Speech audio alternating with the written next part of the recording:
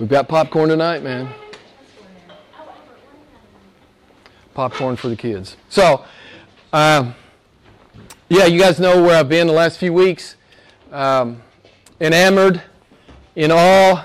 I'm like that a lot. I mean, filled with wonder, awestruck wonder. This beautiful God. So I'm still in the Psalms. It just seems like the right place to be as the Lord takes me through this time of being in awe of who He is. As I read Psalm 34 this week, two songs came to my mind. One of them's really stupid, and the other one was pretty good. But if you don't know Psalm 34, I think you'll understand why these songs came to my mind. And I've shared both of them with you in the past. But I thought I would start by asking, how old were you in 1988? I know most of you were not here yet. So I get that. I was 33 years old, and I remember the song. Maybe there's someone else in here who might remember the song. Don't Worry, Be Happy. Does anybody remember this song? Anybody know this song? David, you remember this song? Okay. It must not have gone to number one in Canada. It went to number one in the States. Don't Worry, Be Happy. David McFerrin. It's a goofy little song. One of the lines is, the landlord say your rent is late. He may have to litigate. Don't worry, be happy. It's like, what does that even mean? What does that mean? There's nothing hard there. There's no good counsel there. It's like much of what we hear the world say. There's really not much to sink your teeth into. It's rather vacuous, I would say. But real Christians, those who are in love with Jesus Christ, those who have given themselves to Him, those who walk with Him, those who are His disciples, we don't worry anyway, right? We don't need David McFerrin's song, Don't Worry, Be Happy, because we don't worry, right? Oh, I think some of us are lying. Some of us are telling a story. Aren't we all prone to it? Don't we all naturally give ourselves to worry? But what does Jesus say about worry? Matthew chapter 6, Jesus says it 6 times. Do not be anxious for your life. Do not be anxious about what you shall eat. Do not be anxious about what you shall drink. Do not be anxious about what you shall wear. Do not be anxious about the span of life that you have. Do not be anxious for tomorrow. Why can the true believer live like this? Why do we not have to be anxious? Why do we not have to worry? You remember how Jesus finished that admonition there in Matthew 6? He doesn't just say, don't worry, be happy. He says something infinitely more substantial.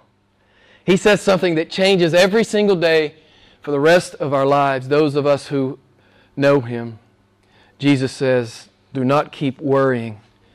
Your Father knows you need these things. Your Father knows what you need. This is why the true believer, although we're prone to it, when we find ourselves in it, we throw it off. It's what I do. I've taught you this, I think. I've shared it with you. It took me a long time. I've been a Christian for 32 years. It took me a long time to learn to throw off worry. Because before I was born again, I was just prone to worry. You know, I was a CPA. We worried about everything, right?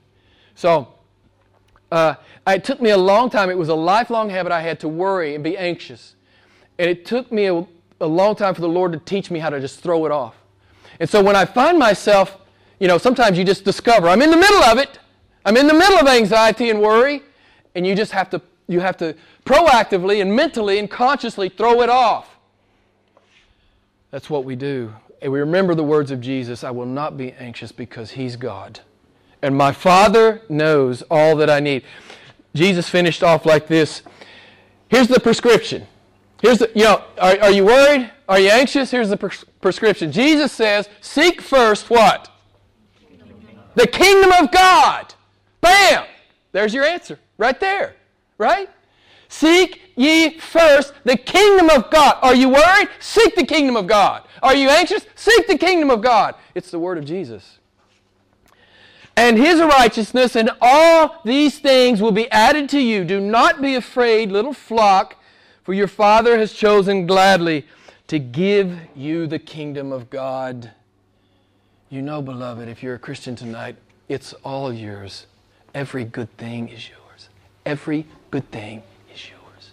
You say, well, I don't have it yet, but you will. You will. Won't be long. We'll all be on the other side. It won't be long. You'll turn around 3 times and you'll be as old as me. I promise. It happens that fast. And I'll be long gone, and I'll be with Jesus, having a good time waiting on you. Beloved, every good thing is ours. Why are you worried? I know I'm not making light of the problems that we have, but our God is God, and our God is sovereign. Don't worry, be happy. A stupid, forgettable, useless little song. Don't worry, trust God. Right? Don't worry, trust God. That's a prescription for building a fearless and bold life, right? For the glory of God. The other song that came to my mind, it's an old African-American spiritual. Does anybody know what it is? I've shared it with you 3 or 4 times. I love it. I love this song. What? Ain't nobody do me like Jesus, right? So how many of you understand what that means? It's African-American, Southern USA dialect. Ain't nobody do me like Jesus. When I read Psalm 34, my mind went to this song. Nobody loves me like that. Nobody else has ever loved me like the God of Psalm 34. Nobody has ever loved me like that. What does it mean? What does it mean, ain't nobody do me like Jesus? It means nobody has ever loved me, protected me, provided for me, and saved me like Jesus. Nobody's ever promised me the things Jesus has promised me. Nobody's ever committed to me like Jesus has committed to me. That's what the song means. In fact, as I was studying Psalm 34, I was thinking, I wonder if that's where the song originated. I wonder if ain't nobody do me like Jesus came off of Psalm 34. Because it's just astonishing all that God says to His people in Psalm 34. So, yeah, we've been looking at God for the last few weeks. I think that's what we do most of the time. That's what a church should do. We should look at God and be in awe, not look at your problems and look at my problems and talk about political events or cultural events or, the people of God, when we get together, we should open the Bible and look at God. Romans 11, 11:22. We've been talking about this for the last 3 or 4 weeks. God says, behold my kindness and my severity. It's what we've been doing for the last few weeks. And if you're looking at God, if you're looking at the unsearchable greatness of Jehovah, as we just sang, ain't no God like Jehovah, right? You will not be in danger of living a superficial life. It's just axiomatic. If you're looking at Jesus Christ, you will never be in danger. If you're truly looking at Him and being changed by Him, you will never be in danger of living a superficial life. It's what we've been saying. It's what is true. It's what I've personally learned. It's what I've seen in many other lives. If you are truly looking at Jesus Christ, you simply cannot be pulled into all the lives of the world. It just can't happen if you're looking at Jesus, right? If you really are looking at Him in a life-changing way, you simply can't be pulled into all the stupidity. You simply can't be. I'm not saying we're sinless. That's not what I'm saying. But I'm saying you can't be deceived into all the goofiness that the world puts out there. You will not live a superficial life if you are looking at God. If you are beholding the kindness and severity of God, you won't be able to live a small life. And if we are looking at Jesus, we will be able to obey Him with glad, reckless joy because Psalm 34 is true. We don't have to worry.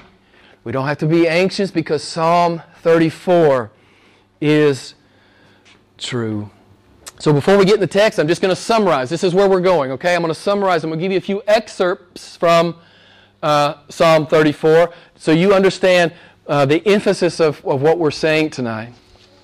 This is what God says. I'm just taking excerpts from Psalm 34. God says, I will hear you. I will answer you. I will deliver you. I will save you. I will encamp around you. I will rescue you. You will suffer no want. My eyes are toward you. My ears are open to you. I will be near you. I will keep you. I will redeem your soul. If this God is for us, who can be against us, right? Amen? These are the promises of God to His people in Psalm 34. It's a beautiful, I'm almost shocked. I was shocked, actually, that I'd never preached this psalm before. So let's get into the text. Psalm 34, verses 1 through 3. Let me just reread that. I read it to you earlier. David always starts off with worship. He says, I will bless the Lord at all times. His praise shall continually be in my mouth. My soul shall make its boast in the Lord. The humble shall hear it and rejoice. Oh, magnify the Lord with me, and let us exalt His name together. In looking at the unsearchable greatness, and you know where I'm pulling that from, Psalm 145:3 that we talked about 2 weeks ago. When we're looking at the unsearchable greatness of God, we have to praise. We have to worship. We have to do it. We have to do it. We are provoked. I love that. It's in my lexicon. It's in my vocabulary. I like to say it. God is worship provoking. He provokes worship. You know if you're really looking at the biblical God because you will be provoked. Your heart and your mind will be provoked into worshiping the Lord. We looked at it a couple of weeks ago as we looked at 1 Psalm 45. David again says, I will bless you. What does it mean? That he blesses the Lord. It means, the Hebrew means that he is saluting, praising, adoring, and he is bowing down in worship. In Psalm 145, you may remember, David said, I'll bless God's name forever and ever. In our text tonight, he says, I will bless the Lord at all times.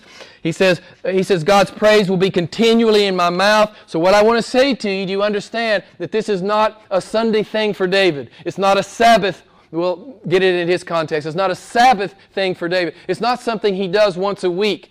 It is his lifestyle. Do you see it? He says, I'll praise God forever and ever. I'll bless the Lord at all times. His praise will continually be in my mouth. This is not merely what David does on occasion. This is who David is every day. Right? It's who David is every day. It's the aroma that comes off his life. He's a God lover. He's a God praiser. He's a God boaster. It's who David is. And if you don't like God, you're not going to like David. Right? You're not going to want to be around David. Because this is who he is. Was he a perfect man? Absolutely not. Did he sin grievously? Absolutely. But on balance, his life was this. His life was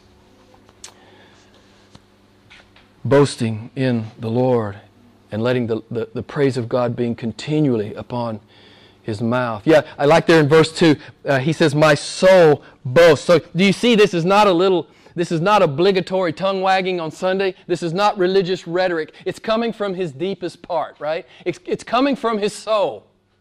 You know, I can fool you, you can fool me. We can all come in here and sing and say nice things. But what's in your heart? What's in your soul? That's ultimately, that's where it happens. That's where the important stuff happens. David says, my soul will boast in the Lord. I love Eugene Peterson's paraphrase here. It's perfect. He says, he puts these words in David's mouth, I live and breathe God. Amen? That's what a real Christian does. I live and I breathe God. That's who I am. That's how I live. That's what I do. I live and I breathe God. God is not a Sunday habit. God is my life. Jesus Christ is my life. He is my life. He is my devotion. So what does it mean, verse 3, to magnify the Lord? Of course, we can never add to or enhance the glory of God. But what do we do? How do we magnify the Lord? How do we do it as Christians in the world? How do we do it? Anybody? We make Him known, right? We make Him known. That's how we magnify the Lord. We make Him known. We speak Jesus Christ into the conversation. We make Him known. Not the, generic, emasculated cartoon Jesus that much of the world seems to think exists. But we talk about the biblical Jesus. Right? The Lion of Judah. Right? The real Jesus. We magnify Him by speaking biblical truth into the conversation. That's what we do. That's our job. And I love here at the end, he says, look what he says. He says, magnify the Lord with me and let us exalt His name, what? Together. It's a call to corporate worship. It's what Christians have always done. Since Jesus came out of the tomb 2,000 years ago on a Sunday morning, it's what we do. We've gathered on that day to worship the Lord. It's what we do. This is non-negotiable for us. It's not a tentative thing for us. It's a priority for us. We gather as the people of God. And as David says, we exalt His name. It's in our born-again DNA. We have to do it. We have to do it. We have to be with God's people. We have to worship Him in His church. Verses 4 through 7. I sought the Lord, and He answered me. He delivered me from all my fears. They looked to Him and were radiant, and their faces shall never be ashamed. This poor man cried, and the Lord heard him and saved him out of all his troubles. The angel of the Lord encamps around those who fear Him and rescues them. So, what a beautiful, beautiful passage. I've read that many, many times just to start a service. Just those 4 verses there. Verse 4 reiterates one of the most beautiful promises in the Bible. You guys know it. I share it with you frequently. It's the promise I share with many people who are want to learn about Christ and are seeking Christ. I give them the promise, Jeremiah 29, 13 and 14.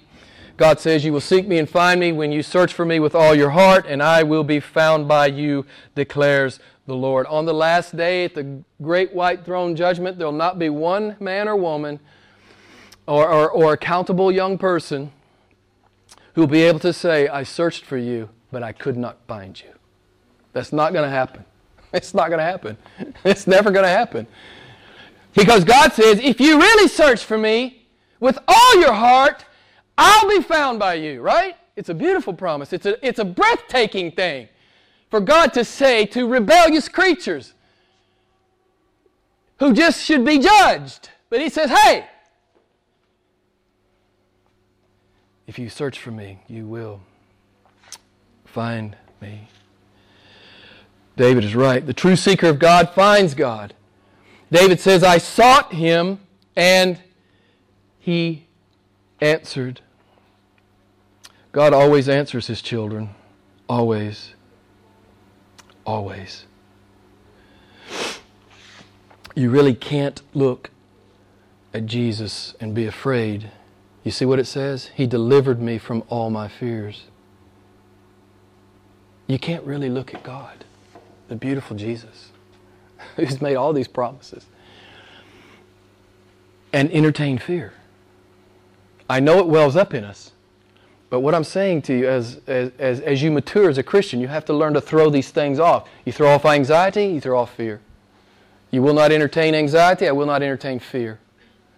I'll look at Jesus and trust what He is doing in my life. I love what David says in Psalm 56. When I am afraid, I will put my trust in you. That's all I'm saying to you tonight. In God, whose word I praise, in God I have put my trust. I shall not be afraid. What can man do to me? Look at verse 5 here. He says, they looked to Him and were what? What does your translation say? The peoples of God looked to Him and what? What does your translation say? Their faces were radiant. Don't you love that?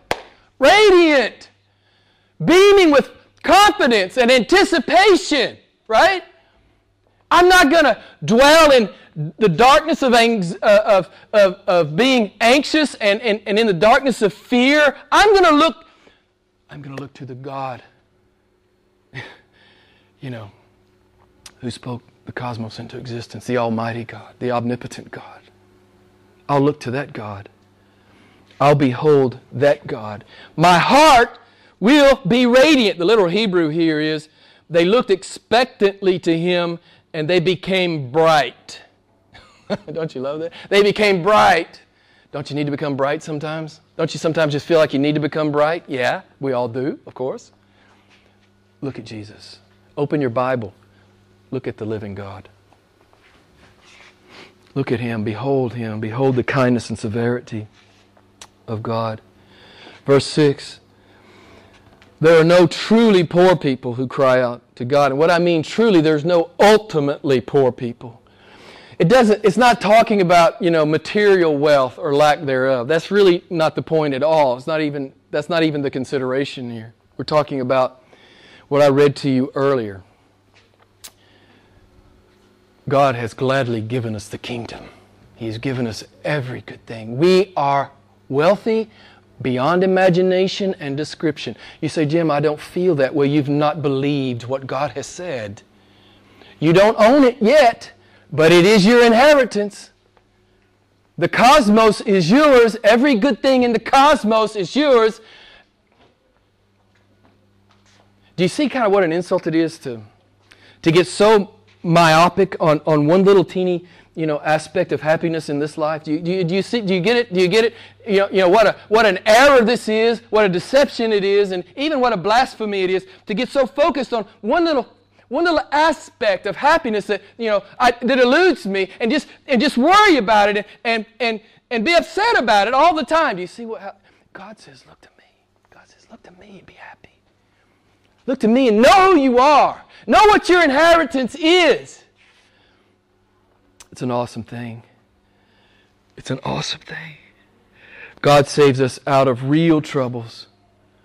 He has redeemed our souls. I'm not talking about, the little daily inconveniences and minor skirmishes we have in our life. Yes, the Lord can be at work in those, but, we understand. We're mature Bible believers. We understand what the Bible says. God doesn't deliver us from every temporal trial.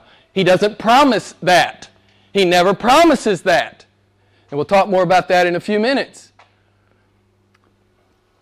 But every good thing is ours. When I read verse 7, the first time I read it, I couldn't help but think of Elisha over in 2 Kings chapter 6. You guys know the story of Elisha. They're surrounded by the Syrian army, a multitude.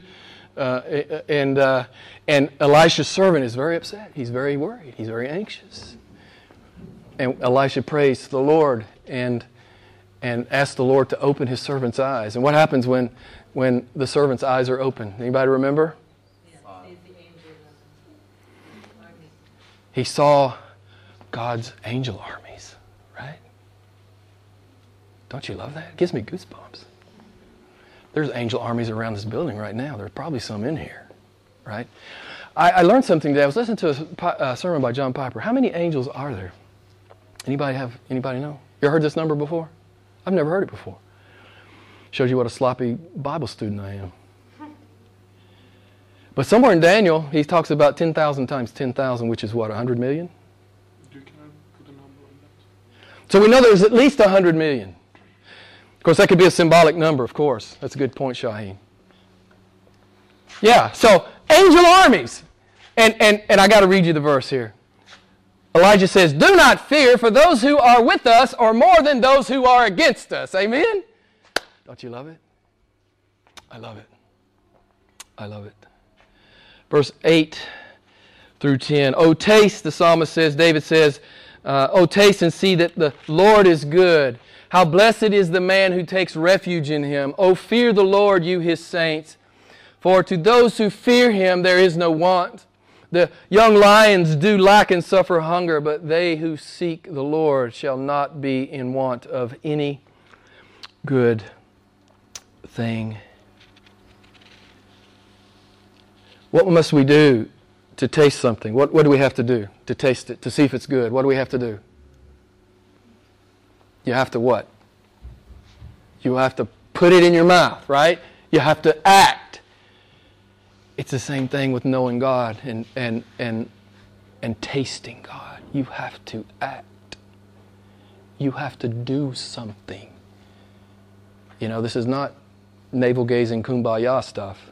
You have to do something. God is always calling us to do something. And He calls us here, taste and see that I am good. And it made me think of Jesus in John 6. I am the bread of life that came down out of heaven. If anyone eats this bread, he shall live forever. So I'm going to ask you, have you tasted this bread? It's what the psalmist is saying. Have you tasted the eternal bread? Have you tasted this bread? The bread of Jesus, have you tasted it? If you have tasted it, I know what your testimony will be. It is good. He is good. Oh, taste and see that the Lord is good. Just 3 Psalms. I could go all night on this, but just 3 quick ones. Psalm 86:5. For you, O Lord, are good, abundant in loving kindness. Psalm 100, verse 5. For the Lord is good, His loving kindness is everlasting. Psalm 106:1. Praise the Lord. Oh, give thanks to the Lord, for He is good, for His loving kindness is everlasting. Look at verse 8. Blessed or happy is the man who has tasted, and my translation says taken refuge in God. The Hebrew is trusted, right? Trusted. Happy is the man who trusts in the Lord. We're back to anxiety. We're back to fear. We're back to worry. Happy is the man who throws it off and looks at God. What a waste of time. Worry, anxiety, and fear. What a waste of your life. However much time you give to it, it's all wasted. It's disobedience. If you're a Christian, it's disobedience to God. Jesus says, don't do it. I know it's hard. It's a lifetime habit for some of us, and you have to break it. You have to consciously break it. You have to pray about it. Lord God, I want to break this. I know it doesn't please you. And I know it's wasting my time and my mental energy to engage in it. Verse 9, to the biblically illiterate, the fear of the Lord doesn't sound like a good thing. But to the biblically literate, we know it's a beautiful thing. I'm not going to give you all the verses. If you want them, I'll give them to you. But these are just some of the benefits and blessings of fearing God, okay? This is, all from the Scripture. The friendship of the Lord is for those who fear Him. The eye of the Lord is on those who fear Him. The angel of the Lord encamps around and protects those who fear Him. We just saw that. Those who fear God have no want. We'll see that in the next verse. The Lord pities those who fear Him. He takes pleasure in those who fear Him. The fear of the Lord is the beginning of wisdom. The fear of the Lord leads to life. He who has it is satisfied. The love of the Lord is from everlasting to everlasting upon those who fear Him. The fear of the Lord means that we are God's friend, that He is watching us, that we can partake of His wisdom, that He protects us, that He provides for us, that He takes pity on us, that He has pleasure in us, that He finds satisfaction in us, and that He loves us. Fearing God is not something to be wary of, it is something to pursue. I know some people think it's old vernacular, it's 19th century vernacular. Listen, it's what the Bible says. To rightly fear God. Rightly fear God. Verse 9, for those who fear Him, there is no want or lack. And I think I don't have to say this to you guys, but I'm going to say it anyway. The obvious point here is not that we will have every temporal thing our flesh wants. That's not the promise. That's not it. But that we will not lack one good thing our infinitely gracious and attentive Father has providentially deemed best for us. We will have that. So if the trial's here, we don't doubt God. We trust God. And we believe that God is doing some good thing in the trial, right? It's just how the mature Christian thinks. It's how the biblically literate Christian learns to think. Verse 10 amplifies and illustrates the point. The king of beasts may go hungry, but God's people shall not lack any good thing as long as God is God, which is forever And we're talking, I want to make sure we're talking spiritual, these are spiritual promises. Sometimes He does miraculously meet the needs of those in hunger, physical hunger. He can do that. Sometimes He does do that. He doesn't always do that. These are spiritual promises. You'll have the bread of life. You'll have the bread of life is the ultimate and most important, and I trust, most important promise to you. Verses 11 through 14. Come, you children, listen to me. I will teach you the fear of the Lord. Who is the man who desires life and loves length of days, that he may see good? Keep your tongue from evil and your lips from speaking deceit. Depart from evil and do good. Seek peace and pursue it. David was an accomplished man. He was a musician, a poet, a soldier, a statesman, a shepherd. What did he decide to share with the young people around him? He could have taught them about politics and agri-science with the sheep, whatever that's called. He could have taught them about music. What does he choose to share with the young people around him? The fear of the Lord, right? The fear of the Lord. I think that says a lot. It's the most important thing to David. I just want to ask you, do you fear the Lord in the biblical sense? Or are you still believing in the cartoon Jesus?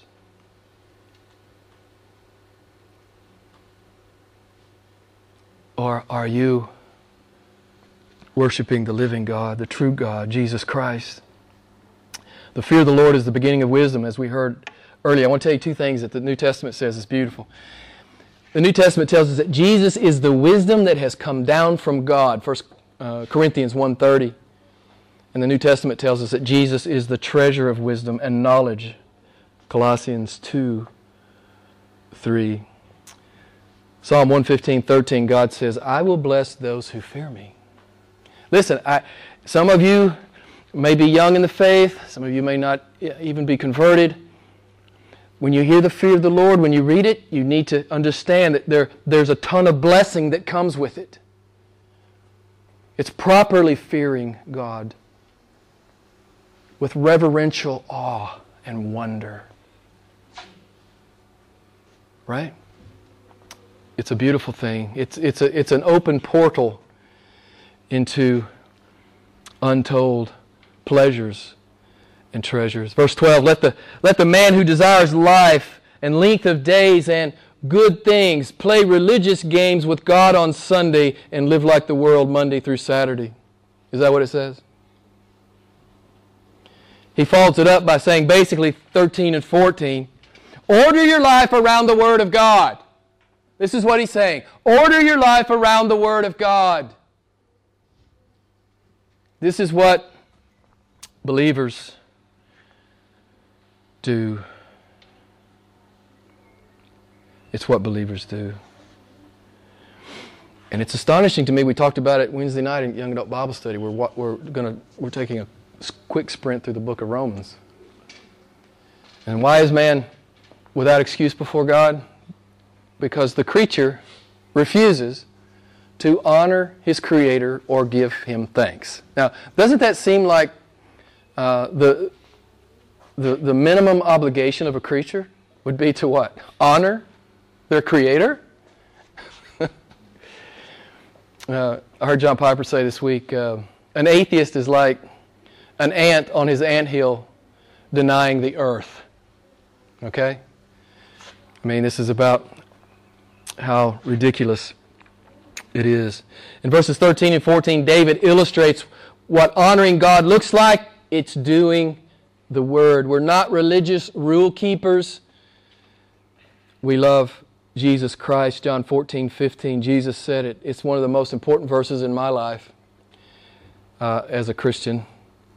It really strips away a lot of the peripheral things. Jesus says, if you love me, you'll do what I say. Doesn't that kind of strip it all down? Doesn't that kind of remove a lot of the garbage? A lot of the stuff that we kind of pile on Christianity sometimes, it just comes down. Jesus says, if you love me, you will keep my commandment. It's just that simple. It is just that simple. That's John 14:15. Verse 15, the eyes of the Lord are toward the righteous, and His ears are open to their cry. The face of the Lord is against evildoers, to cut off the memory of them from the earth. The righteous cry, and the Lord hears, and delivers them out of all their troubles. And the Lord is near to the brokenhearted, and saves those who are crushed in spirit. Many are the afflictions of the righteous, but the Lord delivers him out of all of them. He keeps all of his bones, not one of them is broken. I just want to ask, does it get any better? You read these 5, 6 verses here, does it get any better? Let me ask you this. The title of the sermon is, and I usually never know the title till I'm through with the sermon, but I love the title. Our all-in God. He's all in. He's all in with His people, right?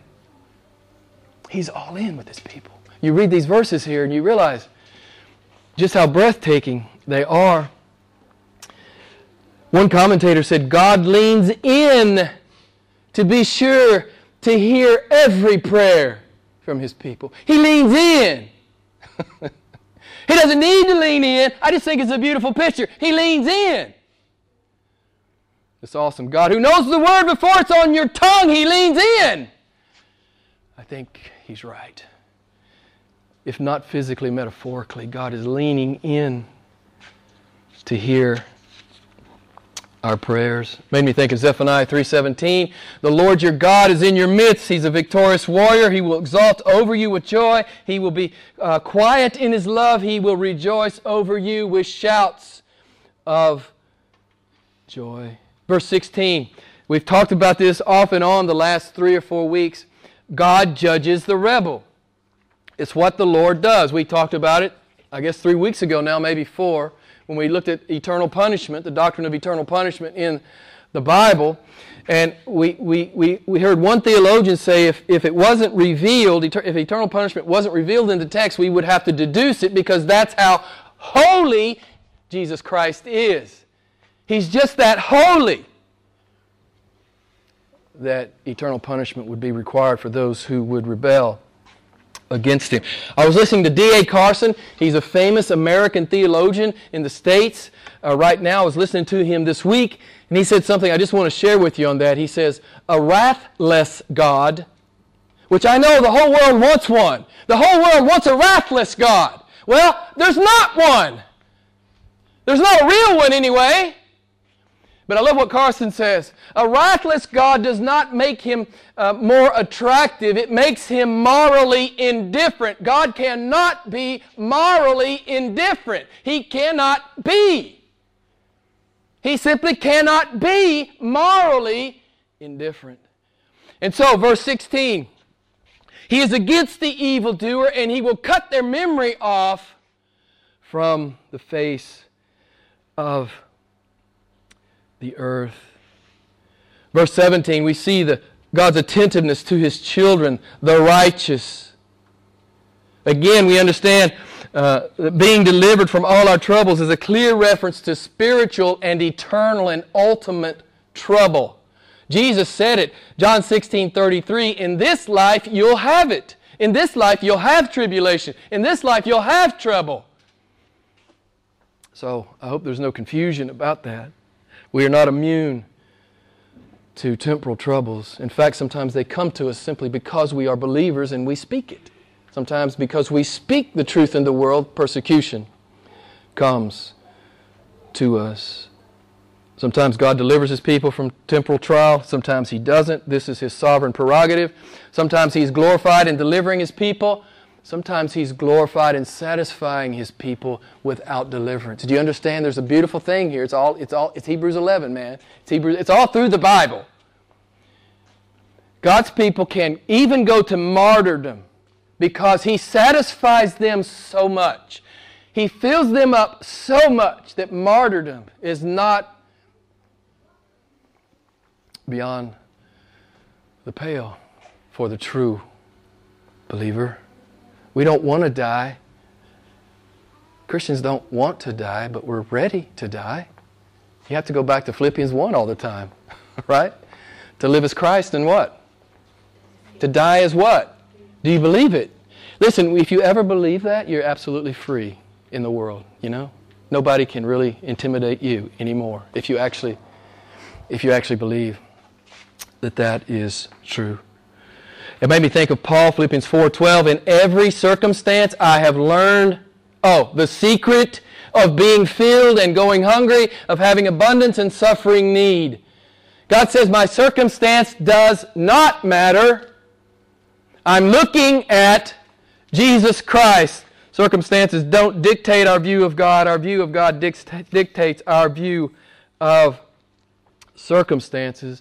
Verses 18, 19, and 20. Sometimes Christians are brokenhearted, crushed in spirit, and afflicted. Amen? Spouses are unfaithful. Sometimes they leave. Children die. We get cancer.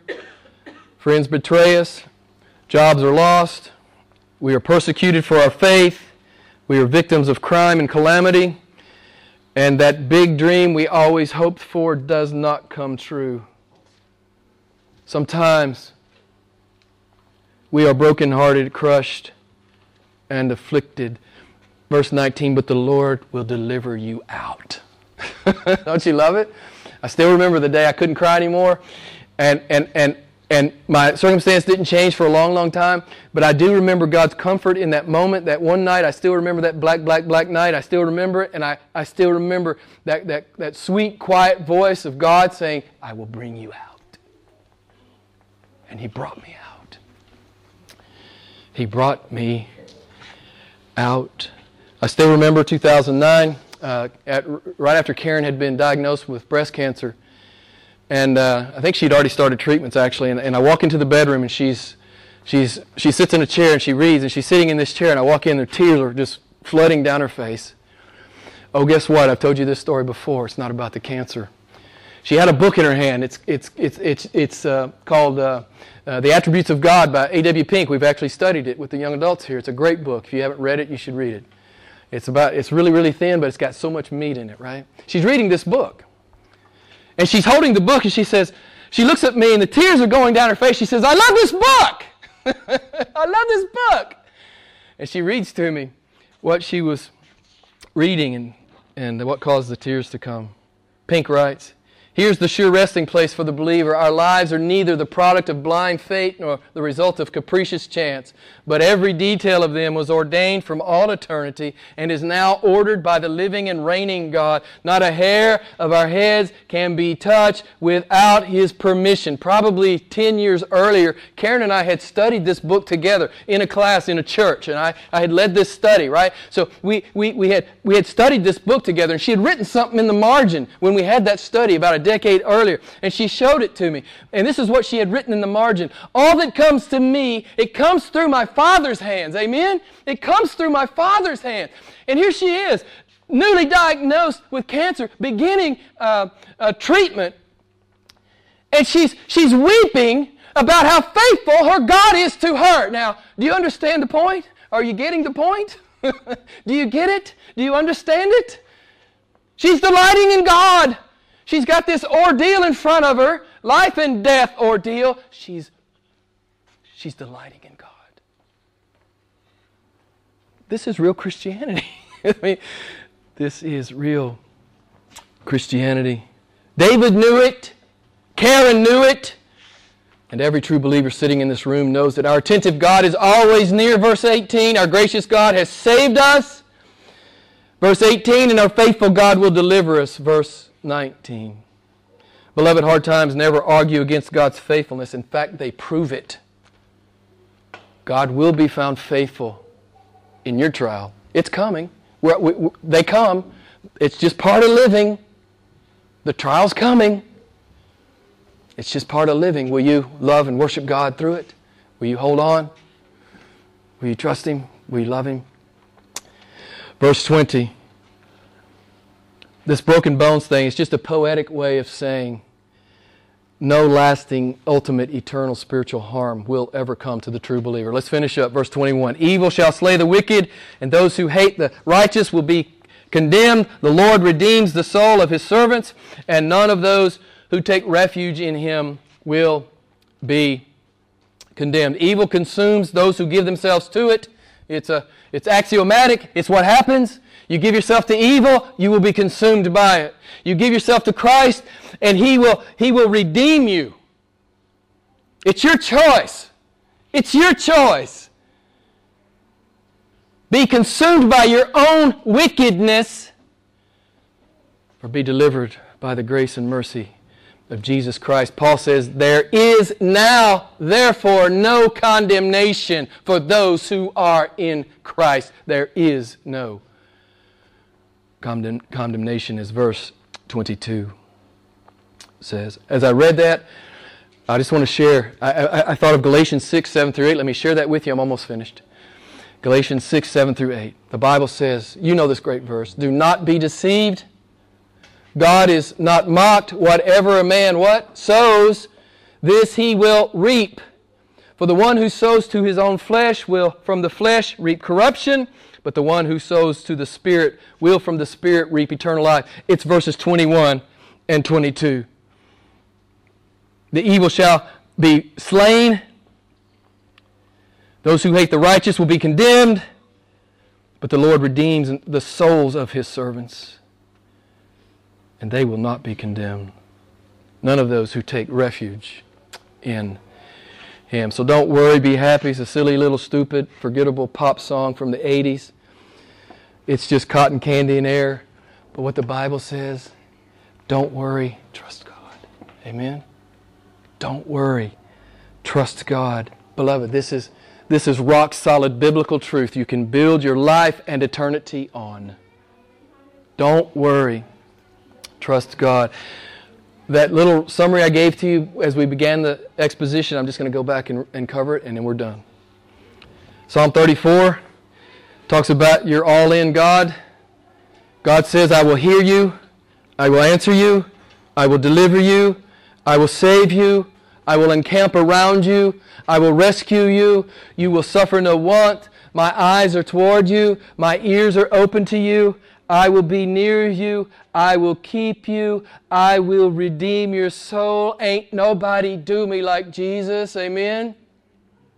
Amen. Ain't nobody do me like Jesus. I hope you believe it. And yes, as I always challenge you, I hope you'll live it every single day for the rest of your life. And we know, don't we? If we didn't know when we came in, we know what to do when anxiety and fear and worry come. What do? Tell me what the mature Christian does. When he is suddenly conscious of the fact that fear and anxiety and worry has invaded his mind, what do we do? What do we do? We just throw it off. We look at God. In our mind's eye, we begin to look at God. Hey, memorize some Scripture. Memorize Scripture. Think deeply about all the promises of God. This all-in God. He's all in, man. He's all in. I just love that. He's all in. I love Psalm 34. Let's pray together.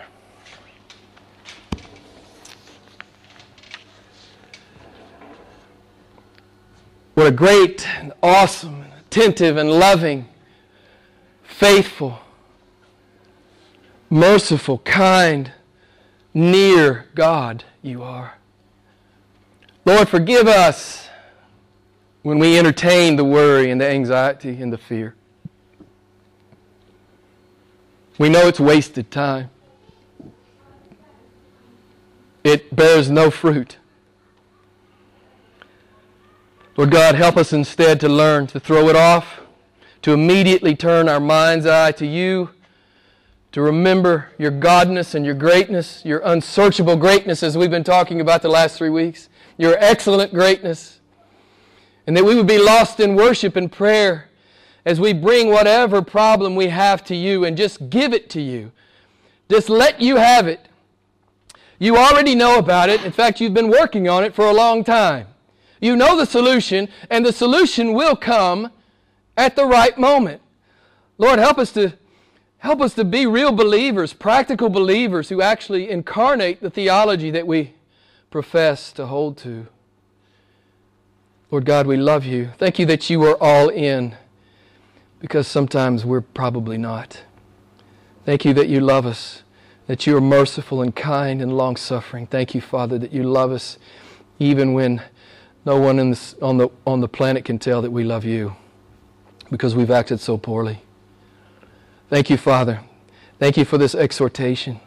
Thank you for these manifold promises. Thank you how you love us, Lord God. Thank you. We give all praise, glory, and honor to the name of Jesus. Amen. Let me close with just a benediction tonight. The Lord bless you and keep you. The Lord make His face shine on you and be gracious to you. The Lord lift up His countenance on you and give you peace. Go in peace. Have a great week. Worship your God this week. Worship your God. And if the darkness or the blackness, the worry and anxiety, if it comes, learn to throw it off. Go memorize a text that helps you. Throw it off. Throw it off. Don't waste your time. Make much of Jesus this week. Have a good one. God bless.